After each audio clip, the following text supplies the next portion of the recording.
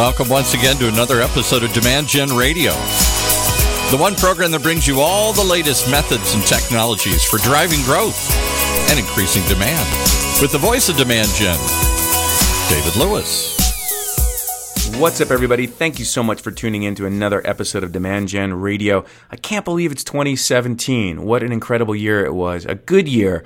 Big year of change, certainly in the United States and around the globe, and also another year of change in marketing. So thanks for tuning in several times a month. Listen to the program. Hope you've been enjoying it. Let me know. I love to hear feedback from the folks that are listening in. You can reach out to me on email or on LinkedIn, but love to get your feedback. And next year, looking to do the program and even increase the frequency of the episodes that we're doing. So be sure to subscribe. Today on the program, I've got Andrew Gaffney. Andrew and I have known each other for a very long time. If you don't know Andrew, he is the publisher of Demand Gen Report. And Demand Gen Report is almost about 9 years old, and he's been covering the space with their e-zine and website, and very much a thought leader and has a phenomenal team just covering everything happening in the world of MarTech and demand generation. He's also the founder of and content director for Content for Demand, which is a service helping marketers create demand gen oriented content, content that's specifically designed to get response at the top of the funnel and engage with your customers. And he also is the publisher and host of the B2B Marketing Exchange, which is going on this year, once again in Arizona. And we'll talk about that later in the program. So, Andrew, thanks for joining me. Good to have you on the program. Hey, Dave. Good to talk to you. Thanks for having me today. Well, it's great to have you. And we have a lot to cover. So let's jump right in. 2017 was a year, again, of the three-letter acronym ABM, and we heard a lot about it. So, Andrew, why don't you kick us off by talking about your perspective on ABM? And, again, the noise level was very high, but I'd love to get your perspective on year number 2 of such a very noisy category of MarTech and strategy. Yeah, I think what I was seeing, David, in 2016, I think the noise level was so high and the hype, the factor was so rapid that I saw a lot of marketers get caught sort of by surprise. I heard a couple of marketing directors said to me, I heard a CMO come up to me at my desk one day and say, "We have an ABM strategy, right?" So I think people just felt like they had to be, with the movement. And as most people in the space know, ABM is not a new practice or principle. It's been going on for a long time, especially on the sales side. But to have more of a disciplined, dedicated effort, to be more targeted from the marketing side, I think has been a bit of a flip of the switch. And I think that's become more of a realization and a reality in 2017. So, I've seen a couple of things take shape. I think there's a little bit of suspicion now where people felt like, all right, it was so loud and so noisy in 2016 that I'm going to be a little more guarded in my expectations in 2017. So I think we've seen some element of that. But I think there's also been realization that people, this is going to be the new norm. I think people, it's not like, okay, it came and went like a lot of other things that get hyped up really quickly. I think it's a discipline change that people have to be in lockstep. Marketing organizations and B2B have to be in lockstep with their sales teams. So when sales teams are focused on a set of key accounts, marketing has to be with that and show how they influence that and have intelligence and reporting around that. So the good news is there's a number of tools and solutions that have popped up around that. So there's options of how they can make that move. I think there's a lot of good examples out there. We have a side publication we started called ABM in Action, where we produced over 30 different case studies. We're really trying to get actionable looks at what B2B practitioners are doing out there, what they've encountered as they've moved to ABM, what some of the results are. So that's been exciting for us, and it's been an exciting area around the event. We also do an ABM study that we've done now for 2 years. I think one of the interesting things we found, sort of balancing that hype factor, we asked how satisfied you are with the impact of your ABM efforts in your organization, and we had more than 70% said that it was either meeting or exceeding their goals. That's great. So again, I think it's a new norm to some extent, and I think the folks that have made the investment in time to switch over their processes, integrate new solutions, are definitely seeing the payoff. We've seen the same, and I think for those of you listening in, haven't connected with me on LinkedIn, do a quick search for David Lewis, or if we're connected, go look at one of the post that I did recently around predictions for next year. And in that post, someone wrote, there will be, basically a new thing that gets hyped in marketing of what you're supposed to be doing. And you're really talking to that, Andrew, right? A couple of years ago is this another topic for the hype train that everybody's trying to rally around and create noise and attention, or is this here to stay? And agree with you 100% that this is here to stay. We have been helping our clients over the past year and a half with their ABM strategy, their ABM processes, and their ABM technology. And you need all three. And it's definitely not hype. And it's working too. Demand Gen, just to give a little self-perspective, we had probably our best year ever in terms of adding new clients. And I really attribute that. Nothing really changed in the market. There wasn't any external factors. It was internal factors. The alignment between our sales and marketing leadership is phenomenal. We brought in a number of ABM-oriented tools and technologies ourselves, and we've been using those tools. So we are practicing what we preach, and we definitely saw the benefit of doing that. When you think about, Andrew, how targeted we are and who we are reaching out to and want to reach out to, we said let's bring these tools and strategies into Demand Gen, and paid off tremendously. So seeing it, but our clients do it, and seeing the success. Another thing, Andrew, I don't know if you picked up on this, but remember years ago when marketing automation was just a tool that people had responsibility for in marketing, and then there became the marketing automation manager, and we've seen certainly the marketing operations manager or director, VP, whatever level.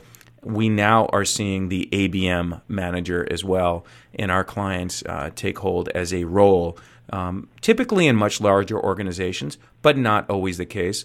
Those that know the significance and importance of it are making an investment in a designated role. So that was a big change, observation of 2017 as well. You seeing that? Yeah, absolutely. I mean, we hear some of the folks, I think with any of the folks who are having success, it's integrated and it's a disciplined approach. It's not like a random campaign that's, more account focused. So, and then like you said, I think we're seeing more folks, whether they call them ABM managers or something else, they're kind of embedded marketers that have a really targeted approach and look at targeted metrics. So yeah, I agree. I think it's a fundamental shift that's only going to evolve and grow as we move forward. Yeah. Well, there will be some new shiny new toys and processes next year. So if you haven't made a prediction, jump over to my LinkedIn post and add your own prediction. Andrew, you can do it too. So it's good to see what everybody's putting in there. It's kind of cool. Let's talk about content, which has always been a passion of yours. You've been a great personal coach to me in my content. I've spoke at lots of your different conferences, and I always appreciate you just leaning in personally and giving some advice, talking to me about the audience and what they're looking for. But your roots in content is really about content for demand, thus the name of your other sister company, and you guys really specialize in helping clients create content that is going to move the needle on lead generation and engagement. What do you think has been happening? This has been around for a while. We're not, just learning about it's, no longer writing about your product and your features and the specs and all that you've got to do a different type of content publishing. What are you seeing, in terms of trends in the content area as well? Well, like we talked about with ABM, I think any hot area, the noise level gets pretty loud pretty fast. So I think where we were seeing companies a year or two having to get caught up that they didn't feel like they had enough content. I think that sort of train has left the station. But I think where we're seeing the interesting moves, content for demand. We work with a number of different clients from really large organizations like Oracle to really high growth companies like Veracode that was recently acquired by CA. What we're seeing is a shift from content that is sort of a monologue approach to, okay, we're going to write a white paper and we're going to tell you all of this great thought leadership about topic X, to something that's more conversational. So interactive is a big element of that we're seeing in content. A lot of the interesting successes we're seeing are it allows the buyer to self-navigate. So the audience recipient of it, instead of getting a flat white paper that it's like, okay, go spend an hour and read this and then you'll be ready to buy my product. The experiences are much different. They can choose the areas within a content that they may want to focus on. So if there is some case studies in a piece that they can drill down and spend time there. But it creates more of a dialogue between the content creator and the recipient. So we're seeing things like iPapers any kind of quizzes or assessments, any of those formats and platforms that you can create that again allow the buyer to navigate while they're reading and experiencing it, and also potentially get some intelligence back. So I think that's one of the dimensions. Also, because the noise level is really loud, we're seeing good success with brands that are doing, a mix of both short and long form content. So I think, the length and sort of weight of pieces we're seeing B2B marketers give a lot more thought to. So there's still the need for what, we call like big rock assets. So it could be a big research piece or a really lengthy, weighty ebook. But we're also seeing, more creative ways for a marketer to do something, really short form, quick and easy for a buyer. And stuff that can be, we talk a lot about buyer stage, and I know it's stuff you've talked about over the years, but, we can do something, a content piece that talks about the deployment stage, so if you're ready to deploy, here's 10 things to keep in mind. But the shorter you can keep them, the more interactive you can keep them, and the more visually interesting, I think those are the big trends we're seeing. So in terms of if you were to give advice on best practice, long form or short form, what's better in most situations are you finding? It's definitely a mix. I'd say, at the top of the funnel, you want to have big, at least one or two big rock assets that can be, sort of searchable assets that if I'm trying to research a topic, it's something I must have, and then really quick, accessible things that may not need to be gated, like, compelling infographics or things. Listicles is another new format that we're seeing a lot of success with. So things that are lighter weight, easy to get in and out of, and then the bigger rock assets. And then, mid or middle, late stage, I think you should be more short form, things that just reinforce and help them progress along in the buying journey. Yeah. We've seen, one of the categories, I mapped all the MarTech stuff into 7 essential categories of tools, and certainly these content publishing tools are in one of those categories in content management. We ourselves, so we use video, we use digital content, we use physical, so we do print on demand and physical pieces. We certainly use audio, like the people who are tuning in Demand Gen Radio. We do video that's hosted on our website. We also produce a lot of short form video, more this past year than we've done in the past. So to your point, we do it all. I remember years ago, you guys, we did a lead scoring ebook together. In fact, I think it was the first publication ever on there that really demystified exactly how to implement two-dimensional scoring. It was a fun project that the two companies worked on together. And that was a longer format piece and really good. I still get a lot of compliments on it today. Still relevant. Let's talk about data then, because none of this is going to work unless you know who you're targeting. ABM doesn't work unless you're targeting. Your demand generation programs are not that effective unless you are targeting. Analytics and scoring doesn't work if you're targeting. So data has become really important. Before I ask you some questions about where you're seeing some trends here, the interesting observation that I've picked up is, even though as marketers we've always known our whole careers that the list matters, and whether that's a physical list or a digital list, right? Everybody just mailed out holiday cards. How many of those are getting returned for bad addresses, right? We've got to have good data. In observation, I don't see people, marketers, putting data in as a row in their budgets. They're not funding for data, and whether that's data orchestration tools or data hygiene initiatives or data-oriented resources and audience acquisition, it's buried somewhere else if they are budgeting for it, but it's not really being a separate line item. And certainly, you've got all the analytics tools. Anything else that you're observing in terms of where there's a maybe disconnect between where data is and where it's going, or just some trends that you're seeing because you've got a good pulse on it?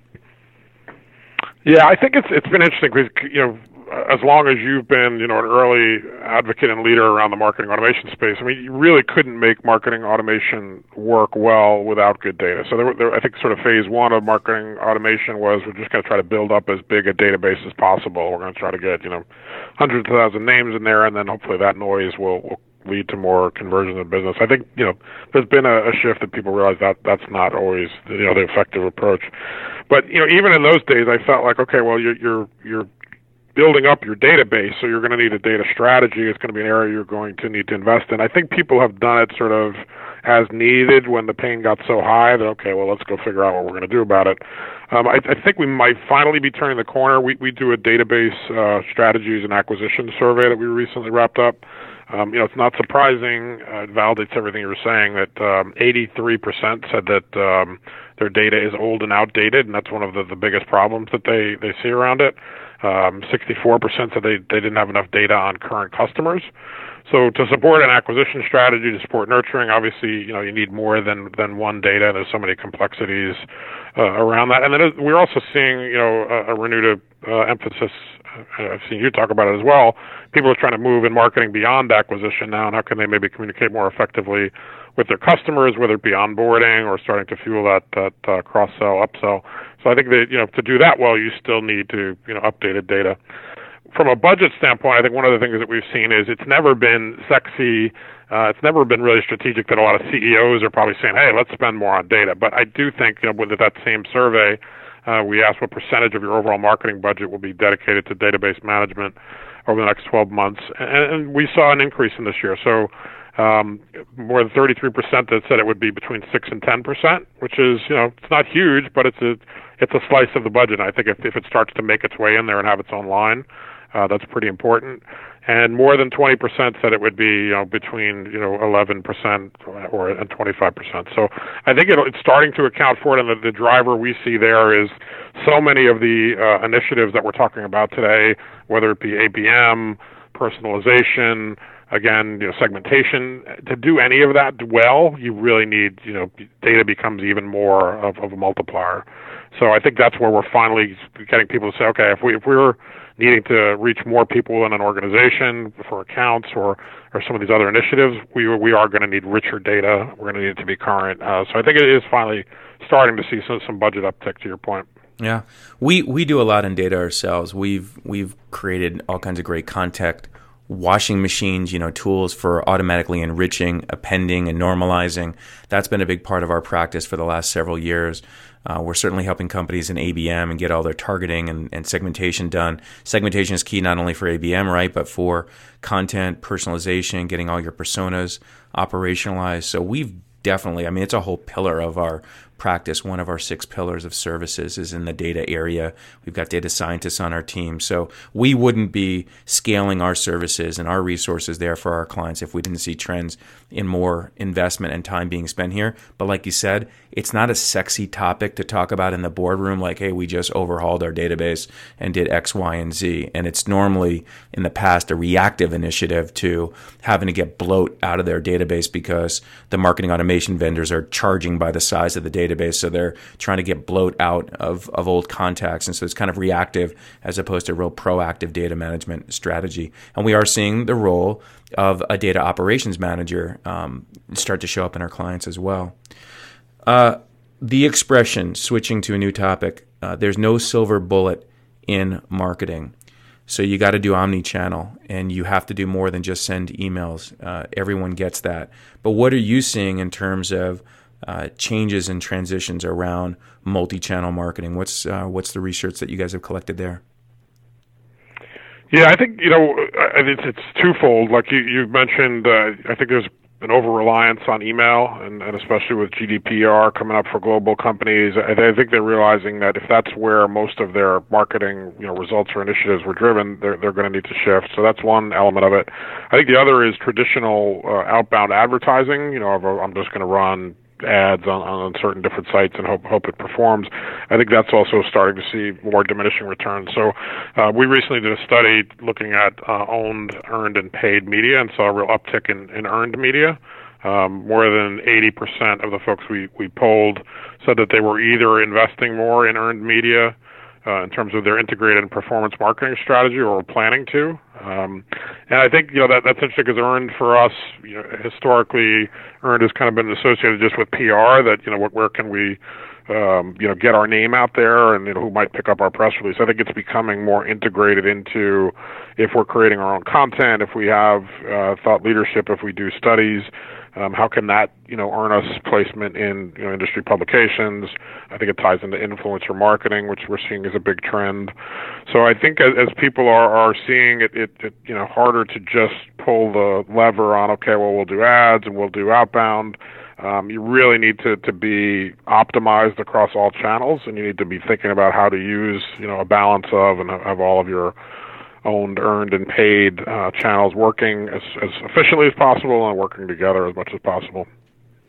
It's we've seen at a number of our clients where you've got the demand marketers and you've got the marketing technology group. Let's call it marketing operations and demand generation. Those teams really geeking out on how to take the content that they're creating for their campaigns and thinking about how the timing and integration is going to work across all these channels so they can leverage the tools for ad retargeting and all the outbound as well as the inbound marketing and trying to get all those different content pieces lined up. It's definitely a jigsaw of puzzle pieces to get it all done right, and it's exciting to watch them. Let's talk about MarTech a little bit, something you know that I am super passionate about. For those of you that don't know, you're hearing it first. I am working on a new book that's going to be out in 2018, all about how to be a full stack marketer. And Andrew, you and I have seen this over the past decade, this industry change from just marketing automation, some of the early tools, to now over 5,000 tools and more to come. But we know one thing is going to happen in 2018. What's that prediction? Let's see if you say it first. Well, it's definitely consolidation. That's the C word, yeah. And we're starting to see it. We're starting to see a lot of partnerships get announced, which is a first step towards consolidation. And, people realizing that 1 and 1 is 3, but definitely going to see a lot of consolidation in the tool space. It's going to happen, right, Andrew? Because some people just won't make it. They won't get more funding. They'll run out of steam, and they'll just disappear because their idea, either down to a marketing challenge or a sales challenge or just not having enough ramp. We'll also see consolidation because some of the companies, want to bring these tool sets in. But we haven't seen? I can't think of any major acquisition that happened in the $1 billion range this year by any of the big marketing cloud companies. Am I missing some? None off the top of my mind. No, I think you're absolutely right. I think I think has been sort of a pressure from the VCs. When 2 years ago we probably looked at the MarTech landscape, the map that Scott Brinker and others have worked on, and it was an exciting time. There was the premise that marketing is going to spend more on technology than IT. That idea has some holes in it because as you know, anytime you bring in technology, it's a multifaceted thing. It's not like marketing brings it in and then figures everything out on their own. So I think what's happened is these solutions, a lot of them are have great interfaces and are fairly easy to use, but it needs to be a well thought out plan. So I think the idea that we'll use this and then we'll use this and sort of be magic dust and everything that you want to happen will just sort of start to run much better. I think what we're hearing from marketers at this point, I think there is more pressure on the funding side that VCs where they may have written a check a lot easier of, we want to be in the game, we want to have the next exciting MarTech solution.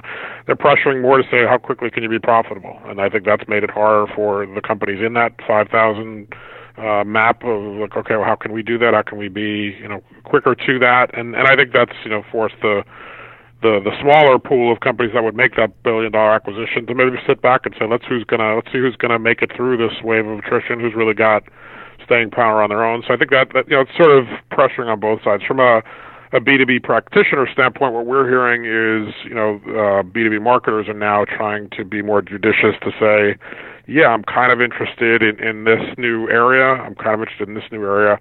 How do I prioritize them? How do I think about how they integrate? How do I, make sure these guys are the right fit for me for the long haul? So I think they're, looking at companies like yourself to help them figure that out. And I know that's an area you put a lot of time and focus on. I know it's an area you're going to be helping to do a workshop at our event in February. So, I put it back to you to add a little more color to what you're seeing on that side. Yeah, I'm glad you brought that up. We have seen this year the need and demand for MarTech assessments, and more than any other. I mean, in the past we've done some, but it's mainly been around, should I migrate from marketing automation A to marketing automation system B? Or we've done some help in terms of white spacing. What tools should they be getting to round out their stack? And this year we've done many MarTech assessments and really perfected it. We've developed an entire set of tools to help our clients go through questions like, for every one of your MarTech tools, what is the impact that tool is having? how much adoption do you have of the tool? How much usage do you have of the tool? And how well integrated it is? And those are some of the 4 key criteria that we look at. And we do these assessments across their, I wouldn't say entire stack. I mean, you're only going to do it across the tools that are essential and that you're spending money on. And so we've got some killer output documents that help them see, their investment level to their ROI and doing that. And so when you ask me, hey, what do you want to do in terms of workshop this year at the conference? I said, let's do an assessment and bring some people that are there at the conference to teach them this process of assessing all of their tools. So I'm really looking forward to that. It's been great to do for our clients, and I'm going to enjoy the workshop format at the conference.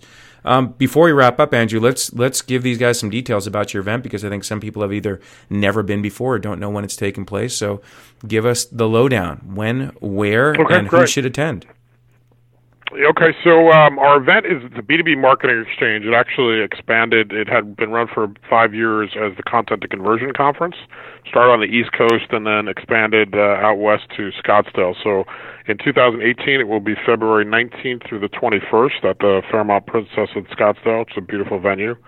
It starts on the Monday, where it's more of a hands-on day where we do workshops, including the one that you'll be running that you just discussed. But there's a menu of 9 different workshops that folks can participate in. They tend to be smaller groups, like I said, really hands-on, where you're doing some exercises and get one-to-one time with the facilitators and breaking out into small groups.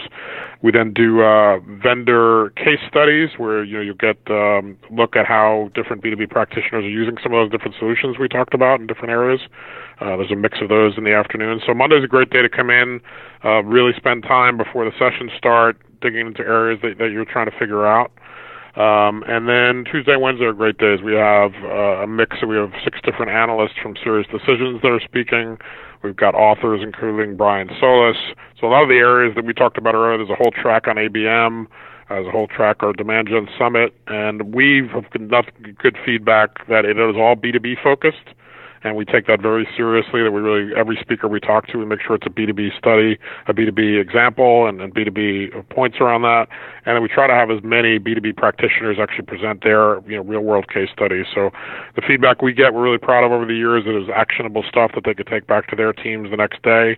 We get a mix of, in terms of who should come.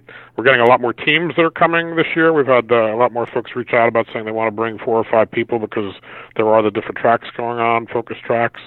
And it's everyone from marketing ops to demand gen titles, more of the account-oriented teams that we're seeing. But any B2B marketer that's very performance-oriented, we think will get great value out of it. It is a great venue. It's gorgeous, and everyone, some of the best ideas in your career and in your role come from when you were out of the office. So if you need an excuse to get out of the office, start with this one, and it's a great conference. And as you said, Monday's workshop day. I'm doing a workshop. Encourage you all to attend if you're wanting to figure out, how well you're doing with your MarTech stack. I'll run you through the tool sets that we use and be a very interactive format as well. And as you hear, Andrew's got a ton of other great speakers that will be there. What about the fun stuff? What do you guys got planned? Last year there was fireworks, I remember. What do you guys got? We think we have a really cool opening night party. So on that Monday night, for all the folks that get in early, we have some really cool musical acts that in the outdoor area. The weather's been great. It's kind of prime time to be in Arizona. And then we kick that night off with a fireworks display. Some great entertainment that you'll get on Tuesday and Wednesday as well. So we think it's a really chill format. You'll get a lot of time one-on-one networking, and again, beautiful venue. Definitely, and in a great city. If you have never been to Arizona before, or you're planning on going to the conference again this year, don't forget to bring your hiking shoes and shorts and all that kind of stuff. There are some of the best hiking trails around, and if you want, reach out to me. I'll give you some suggestions, because every time I go to Arizona, I'll do Pinnacle Peak or some of the others, and it's fun, and maybe we'll get out there as a group together and do some of that. Well, Andrew, thanks for getting on the program. Looks like we are winding up, and I want to wish you and your team a very, very happy New Year and happy holidays. I want to thank you always for being a great inspiration to me and encouraging me to take the stuff that we do for our clients and the stuff that's in my head and get it down on paper. You've been a great personal coach there. So thank you for coming on the program and being part of my team. Thank you so much. Thanks for having me. I enjoyed it. I always enjoy working with you, David. So have a good holiday to you and your family, and I look forward to talking with you soon. Sounds good. We'll see you soon. Thanks, everybody, for tuning in to Demand Gen Radio. That's going to conclude it for this episode and for Demand Gen Radio for the year. And look for more episodes at the beginning of the year, and I think we'll be stepping up our frequency. So if you haven't already subscribed to this podcast, good excuse to hit that subscribe button so that you get notified of all the new episodes. And we got a lot coming for you next year in 2018. Happy holidays, everyone. Take care.